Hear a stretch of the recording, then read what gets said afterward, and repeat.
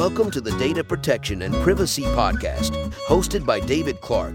Thank you for joining us. David is the founder of one of the largest LinkedIn data protection groups, which now has over 21,000 members, and David has over 102,000 followers on Twitter.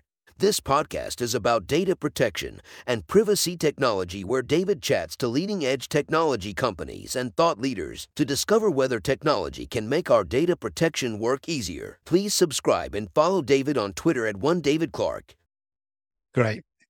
Hi, my name is David Clark. Welcome to the Data Privacy Protection Podcast. And today I have Alexander Garcia Tobar, CEO of ValiMail. Alexander, would you like to introduce yourself and what your company does, and then I can ask you some questions? Sure. Well, and first, thank you for inviting me onto your podcast. I'm excited to have a conversation with you. My name is Alexander Garcia Tobar, as you mentioned. I started a company. I'm a serial entrepreneur, and I started a company very recently by the name of ValiMail, meant to be valid email, which focuses on being able to authenticate and to keep only those parties, whether it's a company, a service, or a person, able to send email as you. And so what this really addresses is the spoofing and the fake emails that we're seeing. And as we're going to get into later today, we have seen a massive spike due to AI and other technologies where you're seeing fake emails or fake messages being sent as a trusted party, as someone that you trust, whether it's a government or a private company or a individual that you trust. Prior to this, I've been a serial entrepreneur. I worked at the Boston Consulting Group when I first got out. It's a strategic management consulting group in Boston. And I also worked at Forrester Research, another analyst firm. I then moved into the world of high tech, and that took me from Boston to San Francisco, and have been fortunate enough to see several exits, as they're known in Silicon Valley, IPOs or acquisitions, and a couple of failures. And now I'm very excited about the current company that I'm working on. We've been around since 2015, and we're fortunate enough to be the leader from a market share and technology perspective. And so it's given me a real appreciation for the amount of disinformation and misinformation that we're seeing globally. That's interesting. Everyone's talking about the rise of AI and its future impact on society. You're saying AI is already impacting us today? How? It is. I know there's a lot of worry about the coming impact of AI, but my message to people is it's already here, some of it, and some of the more insidious parts of it, unfortunately. Just a quick background. What our company does is it does something known as email authentication. And so the authentication is the key word here. Our clients and customers know who's allowed to send as them over email, whether it's your HR billing service or whether it's a marketing message or it's your own employees. We're the opposite of AI, where AI is a very intelligent guessing game, where a machine tries to create connections and shows you connections between different things, and it guesses as to what the right answer is. Authentication's the opposite. You know the answer. The whole idea is to be able to apply this in a very yes or no binary way. And the reason that this is so important is that in a world where a 15-year-old can turn around and create dozens of articles that look and smell and feel like a true New York Times or Fox News or a government edict, etc., there's really no way to distinguish. Even professionals have a hard time distinguishing between what is real and what's not real. And my argument and what we've seen in our business is that you need to authenticate the source. You need to know who actually sent it out. Because if you don't know who sent it out, then how do you know if that message, whether it's the Israeli-Hamas war messages or messages on the Ukraine war or anything else, how do you know it's real? And you don't. And so what AI has been done made it extremely easy for people to create very realistic disinformation and misinformation. And we are seeing that today. Yeah, and as we were talking earlier, you were saying it's so easy for a young person to create a huge volume of misinformation really fast, and then it becomes credible. That's right. I think I was describing to you, I actually had one of the AI systems create a dozen articles in the language of Scientific America, a very prominent scientific journal with citations, et cetera, to prove that COVID vaccines cause your nose to turn blue.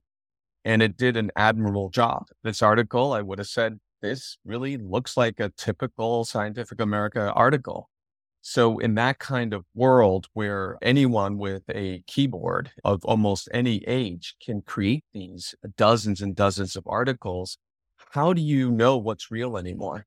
And this is really tearing at the fabric of society and creating these information bubbles that people live in, where whether it's done as jest or whether it's done maliciously, people have different facts in front of them. And it's very hard to distinguish what's real. Wow, incredible. Because you're also talking about that fake news about a military secret weapon. That's right. I live on the big island of Hawaii. And as maybe some of your listeners know, we had a very bad fire on a neighboring island in Maui. That took out a whole town, Lahaina. And during this time, I can't tell you how I know this, but I know that state actors pretty much sent ChatGPT/AI bots they put them to work to create many hundreds of articles in the voice of local Hawaiians, of government officials, to say that it was a secret military weapon that had actually started the fires. And more insidious is that they created sites that then gave thumbs up and reinforced the information on the other fake sites that they had created, so that our systems, our reputation systems and other systems picked up and said, this is an often cited story, so it must be true. The one thing that was not done to any of these stories is to validate the source of the story. Yeah, of course. And so it was not Hawaiians that had created it. It was governments very far away, and it was done to sow discontent and to sow confusion among the U.S. population. And so that really struck the heart of a very tragic event here. That could have worried people even more than they were already worried. Oh, absolutely. And it was pretty much promoted by then real people who saw the many citations and then promoted it, and it became more credible Exactly. And it wove its way into society. And even today, this has happened about 3 months ago or so. Even today, there are people that are quoting these revelations, so to speak, and it turns out that it was all just fake. Incredible. And I suppose this is some of the results, isn't it? You can get from AI generated disinformation, misinformation, sleight of hand, whatever you describe it as. That's right. Like all technology, it can be used for many different purposes. There are some pretty amazing things that I've seen it create. I had AI create a Chaucer "Eat Your Peas" poem for a niece of mine who did not want to eat her peas. And it was a wonderful experience. And that's a silly example, but there are a lot of good things that can come out of AI. A lot of very interesting connections can be made, but it certainly can be used for disinformation and misinformation as well. I guess most importantly, did your niece eat her peas? She did not understand the Chaucer reference, but oh, that's a pity. I was hoping there'd be a good outcome. I enjoyed it. What do you think can be done? What is being done? Sure. This is my thesis, but I believe it follows most of human society and history here. I think the first thing we need to do is we need to establish the source of the actual information, whether it's a news article, an email, or anything in between. And by actually pinning this to a specific source, people can start making decisions. You may believe one news source over the other, right? For some of your English listeners, could be the BBC, or it could be Fox, or it could be a whole range of different sources. At least you know who created it and what maybe some motivations are behind it. So that's the first step, is to authenticate the source of whatever it is that you're listening to, reading, etc. The second piece is that based on that source, you can start creating a reputation. If you know who wrote it, or you know what entity wrote it, you can at least start attaching some form of reputation to it. And based on the reputation and the source, you can now start trying to at least figure out whether or not you believe it, but you think it's trustworthy, etc. The very first is authenticate. The second is create a reputation. And the third is to try to cross-reference, of course. If you read a story about an earthquake that takes place in Libya, for instance, and it's quoted by many trusted sources, it's probably true. If you read a story about Chaucer coming back from death and writing a peace story from one source, probably not trustworthy. Sure. Yeah, that's really interesting. Okay, let's switch from news to email. I think an area tiny little bit about, maybe. Fantastic. Much to my chagrin, or perhaps geekiness, I have been focused in the email space for quite a while. And one of the reasons email has become a utility. And utilities have a couple of things about them. One is that they tend to be invisible, and most people tend to yawn when they hear about electricity or water or sewage or any other type of utility. Yet, if electricity goes out, it is greatly missed. And so email happens to be one of these utilities, like water, like electricity, where it's not really thought about that much, yet people interact with it all day long. In fact, we've got billions of people every single day open their emails. And email has actually become something that goes beyond just a marketing message. But if you think about the last time you signed up for a service, it's always give us your email and it's because it's a primary communications method for both companies and other people to communicate with each other, and has only expanded. If you reset your password, you get a receipt, you get a transaction. Magic link, whatever. All of this is done through email. So that just emphasizes the need to be able to trust this email, because you can imagine the things that can happen if email all of a sudden is not trustworthy. And unfortunately, it is very easy to create fake emails. One thing someone doesn't know, David, that most people don't know, is that anyone can write an email as anyone else. There's nothing stopping you from doing that in the email system. The only thing that you can write an email. That's crazy. I heard Cameron's just come back. You could write an email as him, email as the White House, unless a new standard, which is known as DMARC, which is email DMARC, is turned on. That's the only way you protect yourself from someone spoofing your email or pretending to be you.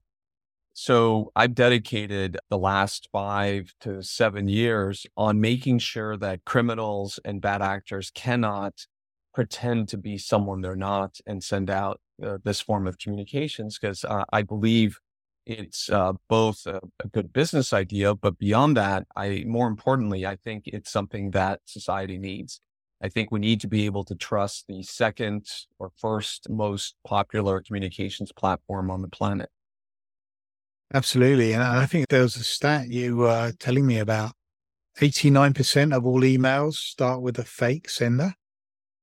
That's correct. We tend to... Phenomenal figure. It's insane. So we tend to think of the email attacks as, oh, this was a business email compromise attack, or it was a W-2 attack. This is the tax forms where during tax season in the US, you get a lot of fake emails around that.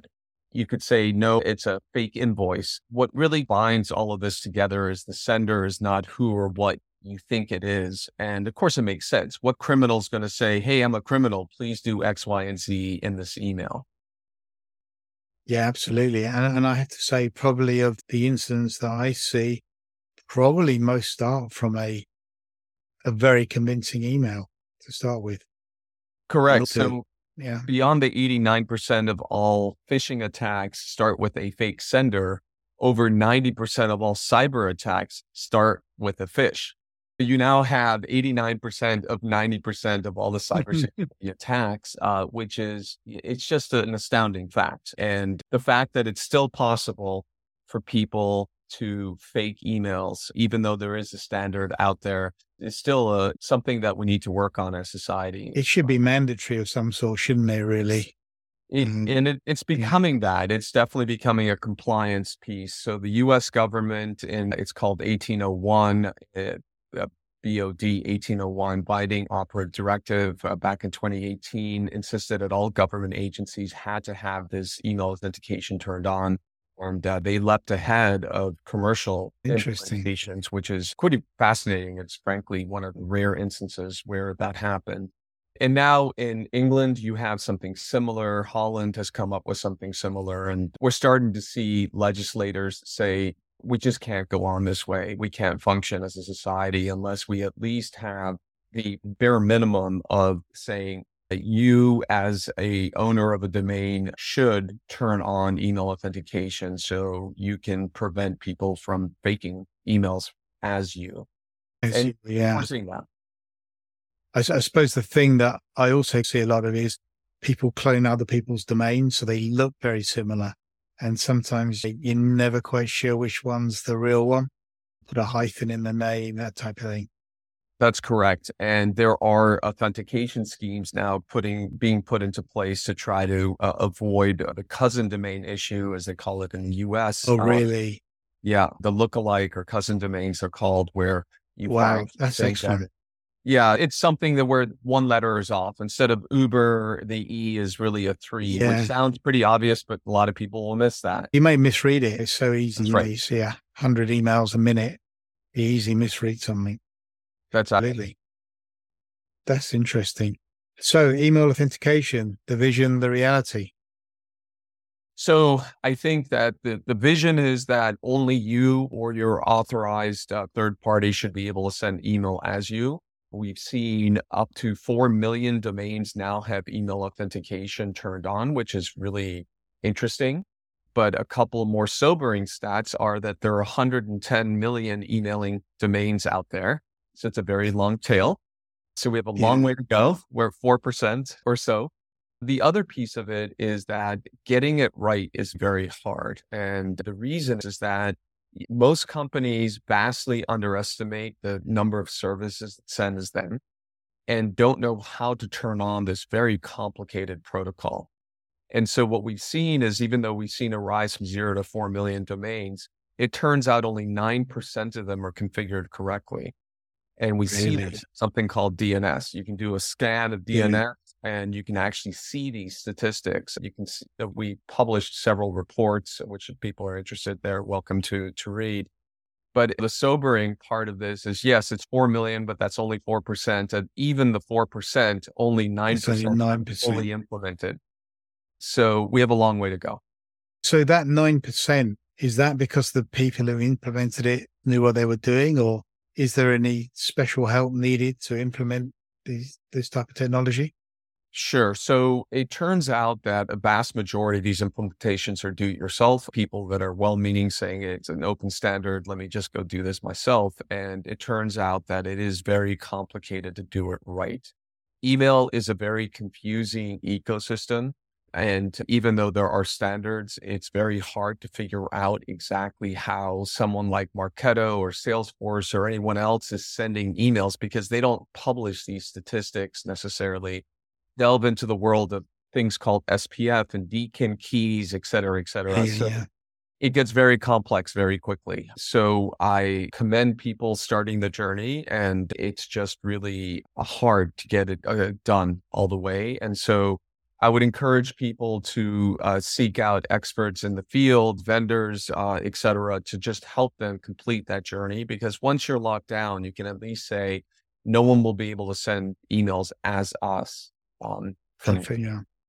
So can ValiMail help people along that journey? That is our mission. What we've done is we've done several things. We are the chair of the DMARC standard globally. And so we've been pushing very hard to get its implementation. We want to tip our hats off to companies like Gmail, services like Gmail under Google /Alphabet and Microsoft and others who have started to insist and really participate quite a bit in this email authentication.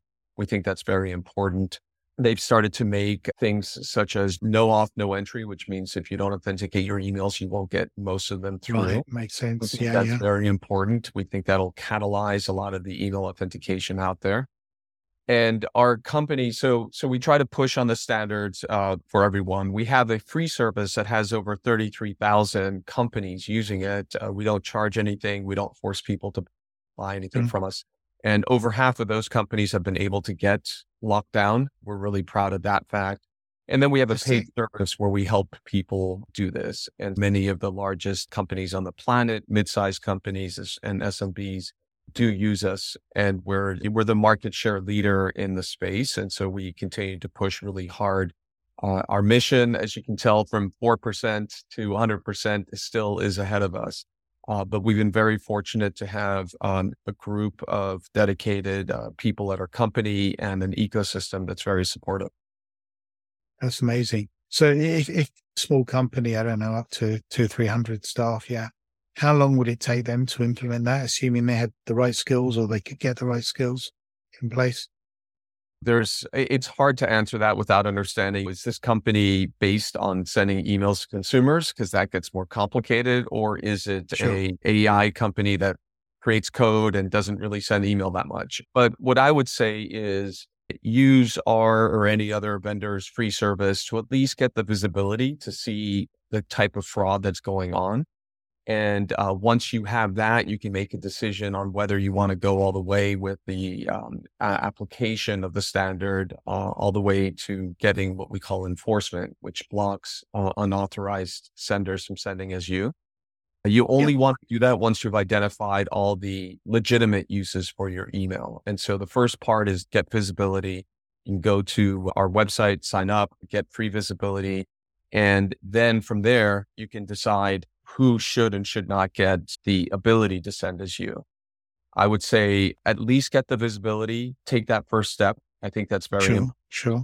And in fact, Gmail has new rules coming in February of this next year that actually enforces the at least visibility portion of this. So we think we're going to see a rapid increase in people at least understanding the problem and taking that first step. We're getting near the end, and I'm just wondering, have you got any top 2-3 tips that you would recommend companies start to do today if they can? Sure, absolutely. So the first thing I would do is I would implement the visibility side of DMARC, so you can actually see what the fraud is. You can see who is sending as you. ValiMail offers a free service. As I mentioned earlier, there are other vendors that do as well. And once you have that, then start identifying the legitimate uses of your email domain. So which services and which groups are allowed to send as you, and then lock your systems down. For a company, as you were asking earlier, a company under 200, 300 people should be able to do this in about 45 days or so of monitoring. So it's pretty fast. And larger enterprises, global multinationals, usually take about 6 months or so to get there because they're vastly more complex. It's way more complex. Absolutely. Way more complex. No, that's amazing. And if any listeners want to get in touch with yourself or ValiMail, what's the best way to do it? I encourage them to reach out to our website. It's ValiMail, ValiMail.com, validemail.com. And we've got lots and lots of articles. We have a very extensive list of blog pieces, and we have a free service. And help yourself to both the information as well as the service, and start your journey. Because in a world of communicating via email, which is still our number one way of reaching out to people, we think it's important that you take back control of this and don't let criminals use your reputation to attack others. Yeah, I think those stats you brought up during the podcast are surreal. They're amazing. And so hopefully maybe we can have you again on the podcast and the percentage has gone up dramatically, because without it, we're not moving fast, are we? We're not moving fast enough. We have a monumental task ahead of us, but I don't see any option other than to plow forward. And it is my personal mission to authenticate every single email out there. I do envision a world in where you're back in control of people sending messages as you. And the interesting thing here, David, is if you protect your own domain, you're not only protecting yourself, but you're protecting anyone who would have potentially gotten fake email as you. As you, And yes, so of it's course. very much like a vaccine, right? You protect Yeah. yourself and you protect those around you. And so we will get to herd immunity. We can get to about 80%. It's a tall order, a long way to go.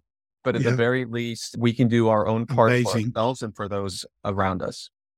Amazing idea. Thank you so much, Alexander. I really appreciate you coming on the podcast and hope to speak to you again soon. Thank you, David. Thank you for your time as well. Cool. That's great. Thanks so much. Thank you for listening. If you enjoyed this episode, be sure to subscribe. This episode is brought to you by vCISO.co. We help companies to meet privacy and cybersecurity requirements and standards so they close sales deals quicker and can achieve cyber certifications, privacy alignment, in minimum time. ValiMail is the leading email authentication company. We welcome you to join us by coming to ValiMail.com and trying our free service to gain free visibility into who is sending email as you, both legitimate and criminal. With that information, you can decide whether to continue your journey and lock down your email domain to stop phishing attacks. If you have any questions, you can also write us an email at info@valimail.com. Thank you for listening. If you enjoyed this episode, be sure to subscribe.